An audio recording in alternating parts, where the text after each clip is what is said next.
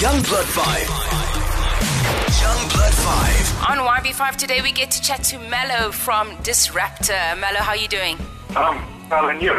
Fantastic, thank you. Please tell us a little bit of what Disraptor is, why you chose the name, and what you guys do as an organization. So Disraptor is a play on the words disrupt and velociraptor. This disrupts the buzzword in the technology industry. And Velociraptor, we like to build our company as the qualities of fast, agile, and intelligent. We are an consulting and software development company with a business idea launchpad.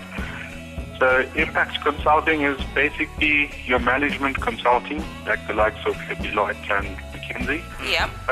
We've brought on an impact mandate of creating employment, and alleviating poverty, and having a good effect on the environment. The software, sorry? I was like, what I love about what you guys do, I run an organization myself, and you guys are actually assisting more anyone that runs a social enterprise in that sense, because we can't afford the big companies that actually do it, or the big consulting companies, which is really, really important. If there's an organization such as myself that needs your assistance, how can we get in touch? Sure. So website is www.disraptor.co.za. You can also look at our LinkedIn page, which is Disruptor Pty Limited, and you can email info@disruptor.co.za. Fantastic. That's info@disruptor.co.za.